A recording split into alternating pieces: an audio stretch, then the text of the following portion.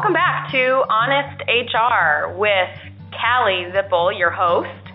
We are recording in person again at LDF. For those that listened to our episode last week, I was with Claire, and I'm excited that I'm back with Claire for this week's episode. We're talking about a different topic. Last week's topic was building credibility, and this week's topic is a little bit more specific to Claire's background. So Claire spends a lot of time in talent and recruitment, and so one of the topics that she suggested or that we've talked about in previous interactions is this war on talent, or this idea about talent, and it's getting harder to find people and those sorts of things. So that's what our topic is going to be today. I'm going to have Claire introduce herself again in case this is the first time you're joining us on Honest HR. So Claire, introduce yourself again, tell us a little bit about your background, and then we'll jump into our topic. Yeah, absolutely. Thanks for having me, Callie. So I've been in corporate talent acquisition HR for about 6 years and just moved over to third-party agency recruitment earlier this year. So it's been interesting. I hear most people start in agency recruitment and make the jump into corporate, so I guess I went backwards a little bit. Yeah, I don't know. Actually, my background, as those of you know if you've listened to episodes before, is exactly what you just said. I started in agency recruiting and then was looking for a corporate-based recruiter or HR generalist role, and so I actually made the shift into that HR generalist role, but had a lot of talent acquisition or recruiting responsibilities with that role. So it's funny that you made the opposite shift. And you're right, the typical entry point is agency to corporate recruiting. But again, thank you for being here. Our topic today is war on talent and the idea that this is a new concept for companies and for organizations. Frankly, we talked about this. It's not new. It's not something that we should only just be talking about. This war on talent has been real. We've always been searching for the best and the brightest candidate, and companies who haven't been doing that, frankly, are probably 10 years behind the companies who do that well. So let's talk about that a little bit. In your opinion, why is the war on talent considered a new topic in the HR space? I think the war for talent is considered a new topic. I think just it's been a hotter topic recently because of low unemployment rates and skill shortages of skilled trades in certain areas. And I think in some geographic areas and industries there is a skills shortage, but I think that a lot of companies are quick to say there's a war for talent before really evaluating their internal processes, so they think it's more of an external issue.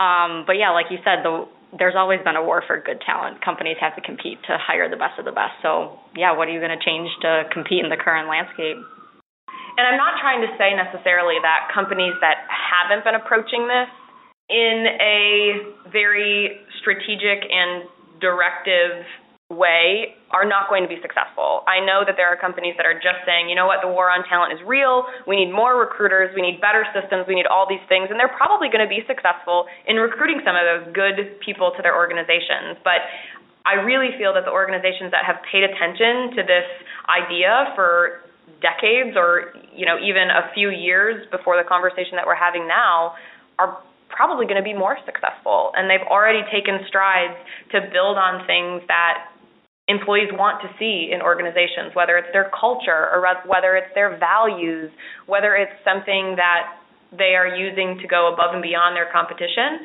I think the organizations that have paid attention to that for longer are going to be more successful in today's war on talent, if you will. Yeah, I agree. And I think the companies who have paid attention to it longer understand the employer branding piece, which I think plays into it a lot. So attracting those best candidates is definitely going to be about what you have to offer as a company, not so much that it's hard to find the candidates. And I think sometimes, too, when I'm thinking about organizations that maybe aren't doing the recruiting thing well, have done it well in the past. So maybe they've just become complacent. Maybe 5 years ago they implemented a new employee orientation, and that at that time that was cutting edge and they were ahead of this war on talent. And they've left it there, right? They've left that same orientation in place for 5 years. It's so important to not become complacent in a function like recruiting, because people are always going to be looking for that next best thing. And when you find it, there's going to be something else that's better. And I think that's just so important for our recruiters and our talent acquisition teams to realize that if you're doing it well, there's probably somebody else who's doing it better, and you need to sort of emulate that better in order to stay ahead of those who aren't doing it at all or worse than you are. So let's move on. You mentioned a couple of times in our last episode that you work very closely with hiring managers, and you have for years and years, right? So Let's talk about, and as I mentioned, I have experience in talent acquisition, specifically from a agency perspective, so I understand this idea of intake calls. Mm-hmm. But for our listeners that maybe don't understand what an intake call is or what an intake call looks like, invite us into your process. What does an intake call typically look like between you and a hiring manager that you're recruiting for?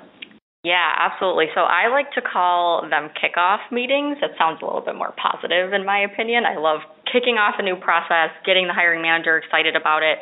The pain then in the agency world, sometimes with a client you haven't had a good relationship with yet, you haven't gotten a chance to know them, they just kind of give you the job description and say go. So once I get this time with the hiring team, I know how valuable it is. So when I first started off in my career doing kickoff meetings, I would keep it a bit more basic. So this was just building my credibility. I didn't really know what to ask at first. So asking for must-haves, nice-to-haves, degree requirements, and now I ask more questions around how this open positions role ties to the organizational goals. What does career progression look like? What do you love about working here that I can share with a potential new hire during the initial interviews? And a lot of my hiring managers haven't thought about that person's influence on the organizational goals, which blows my mind, or has a hard time answering what they love about working there. So I usually joke, and I'm like, how am I supposed to convey how awesome this position is when you can't tell me what you love about working there? And what's so crazy about that is that you don't work for that organization. So if you're talking to a hiring manager and that hiring manager can't tell you why you should help them recruit somebody to that organization, because that's what was the most difficult part for me working in agency recruiting. I couldn't identify with the mission, vision, values because I didn't work there. So if you don't have that relationship with a hiring manager where they can accurately depict what a day in the life at this company looks like, you're already starting behind the gate, right? Yeah, absolutely. So I loved when they were kind of stumped and frustrated by these questions because I'm like, you need to be able to answer this for me to help you. And the reason you have me come in to help you is because you're not able to do the recruitment. So, so I just made sure later on in my career to not just accept that laundry list of must-haves. Depending on what these must-haves are will affect how long it's going to take to recruit. So I like to be as consultative as I can, however you say that, with my clients. And again, with this war for talent thought, they don't think about it from the perspective of what candidates are going to think when it's been sitting out there for months, or are candidates going to think that the company can't make a good hiring decision? They just don't think about it from how candidates are thinking now when they're looking for jobs. So to do this kind of exercise in the intake meeting for them to think from the candidate's perspective is so simple, but it's really effective to get it started off on the right foot when we do have such a low unemployment rate and competition for candidates. And what's so interesting to me is this idea that hiring managers are so stuck in the ways that they think about the approach to recruiting someone for an open role. So long, we haven't really challenged them on this thought. And somebody recently in a session that I was in, and I think it might have been a SHRM seminar earlier this week, they were talking about job descriptions and this idea that a job description is really just the compilation of the past 3 to 5 people that have held that role. So this manager is sitting there and saying, okay, who do I need for this role that I have open in the organization? Well, the last person that was in this role did this. I absolutely need that. It was very beneficial to this role and my success. 2 people ago did this thing really well. And so I want this new person to have both my last person's, pace and my second to last person's detail. And so they're explaining this person or defining this person that, frankly, doesn't exist. It's 3 or 5 best qualities of a bunch of different people. So they're finding, and I know that this is a thought in the talent space, this purple squirrel, right? They're looking for this person that doesn't exist, and they've built up this person in their head because of the other people that they've had in this role. And so having managers think about the job rather than the person is a shift that we've had to make in the talent space. And we've done it at SHRM, frankly. We've looked at job descriptions and said, do we really need this person to have X amount of experience? Or is an education a specific level of education really required for this job, or is it just a nice to have?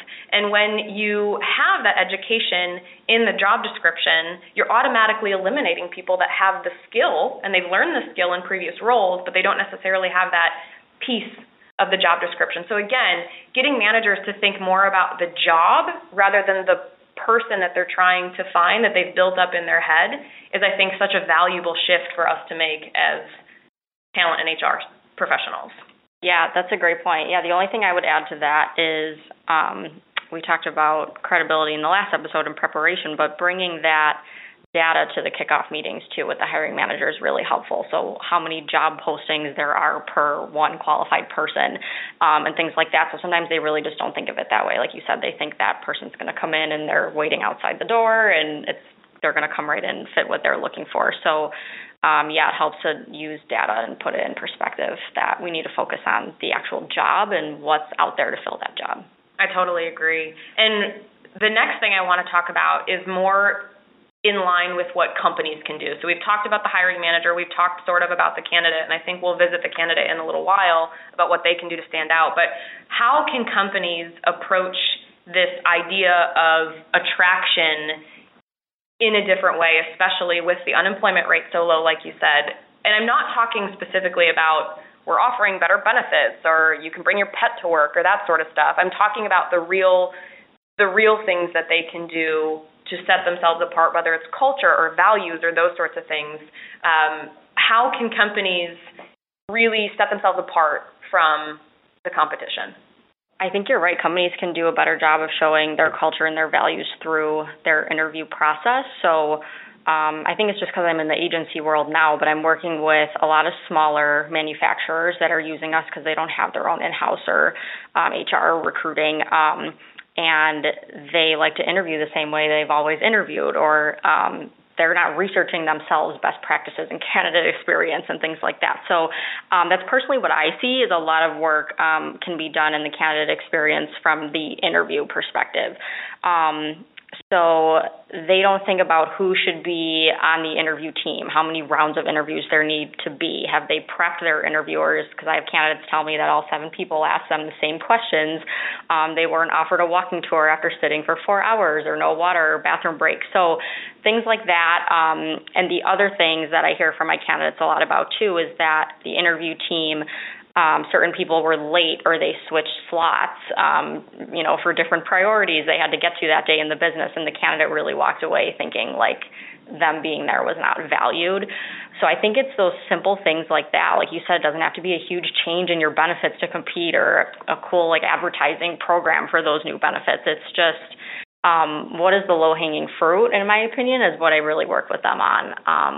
You don't want the fact that you were late to the interview to be the reason that candidate doesn't want to work for you. That's easily something we can work on and put tools in place to be more structured and organized.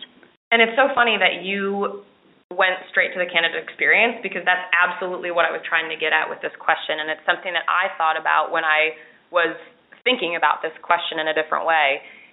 We've all, I'm making an assumption that our listeners have all been interviewed or applied for a job or got a job or did something to have a conversation around a new job or a new opportunity. And when you go through a crappy process, you know how difficult that is to actually get excited about joining that company or learning more about that company.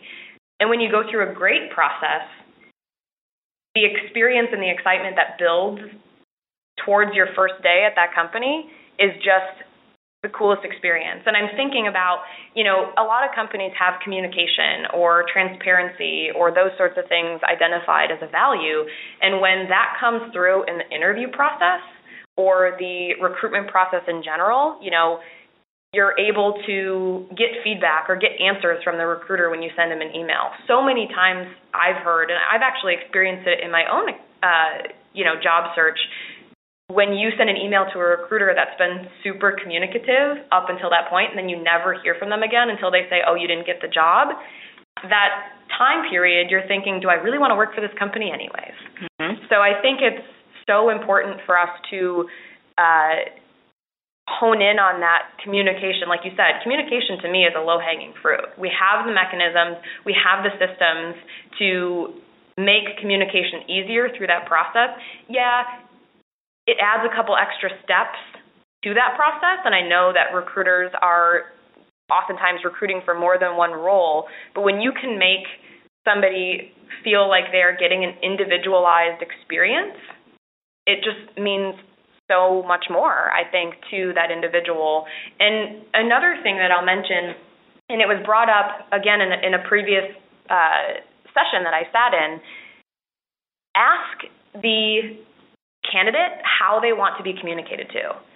And that blew my mind, because a candidate could say, I would rather talk on the phone. I answer immediately to text messages, or I am mostly reachable through email.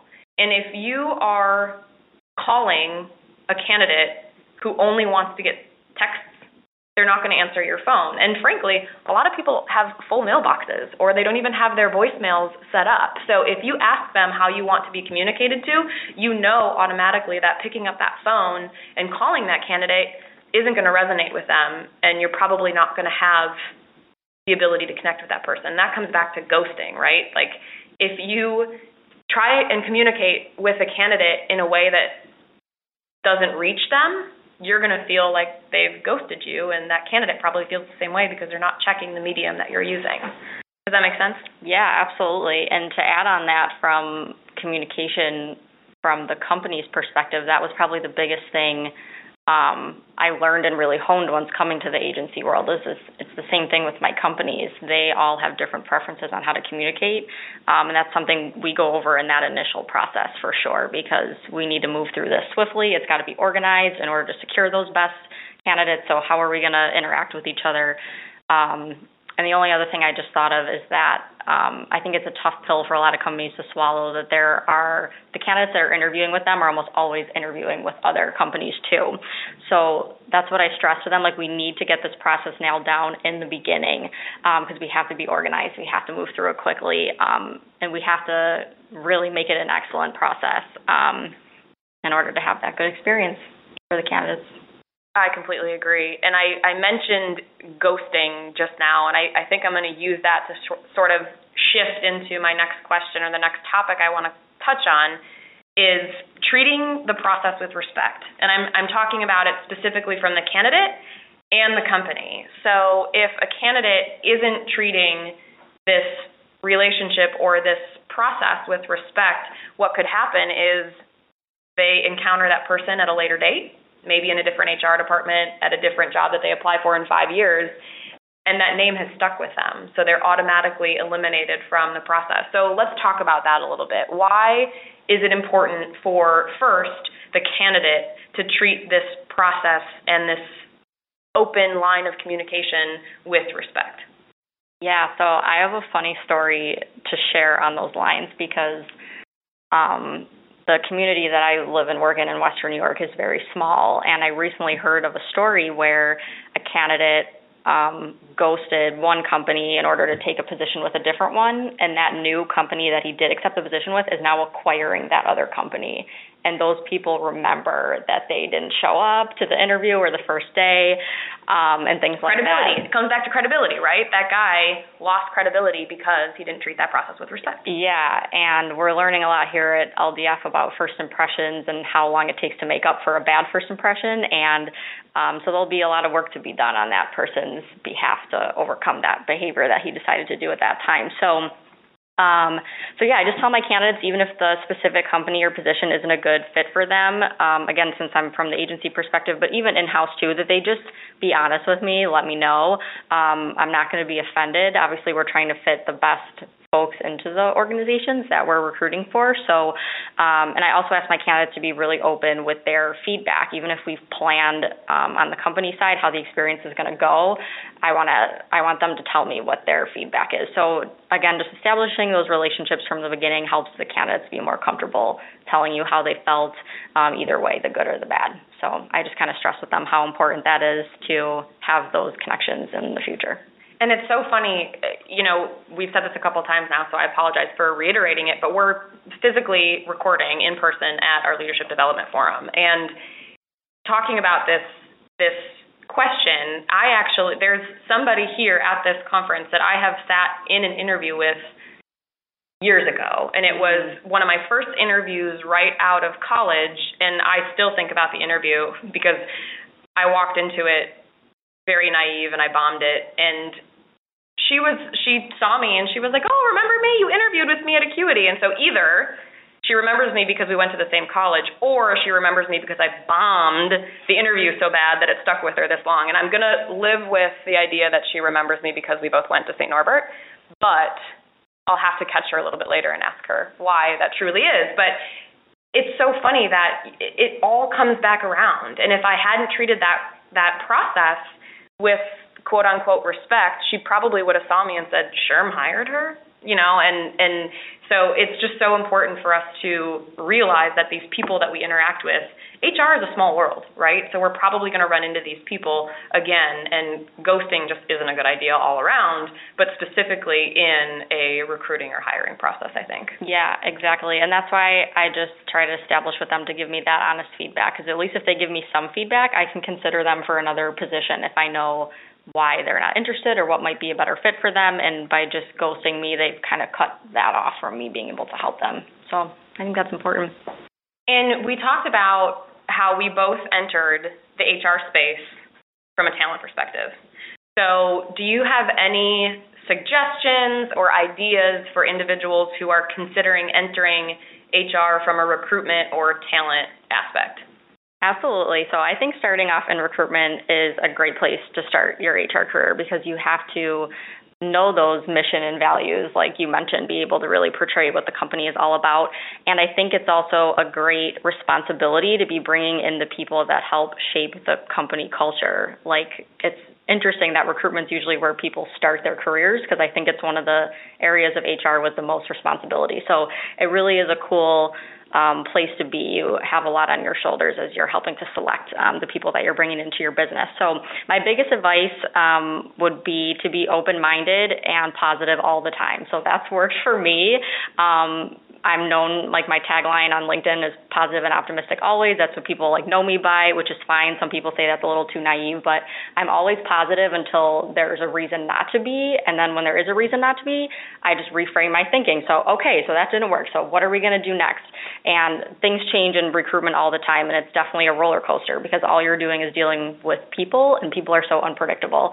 Even if you did a great job in your process, your person may just not show up on the first day. There's nothing you can do about it. So, and it's fast-paced, right? Very fast-paced. So you have to be able, you have to be detailed, you have to have the process mapped out, and you have to be able to move at a pace that your clients or managers need you to move at. Yeah, absolutely. And to piggyback off that, the reason I say be open-minded and positive is because the people in your business that you're working with might welcome you with open arms. Some had a bad experience with a recruiter in the past, so you already have a target on your back.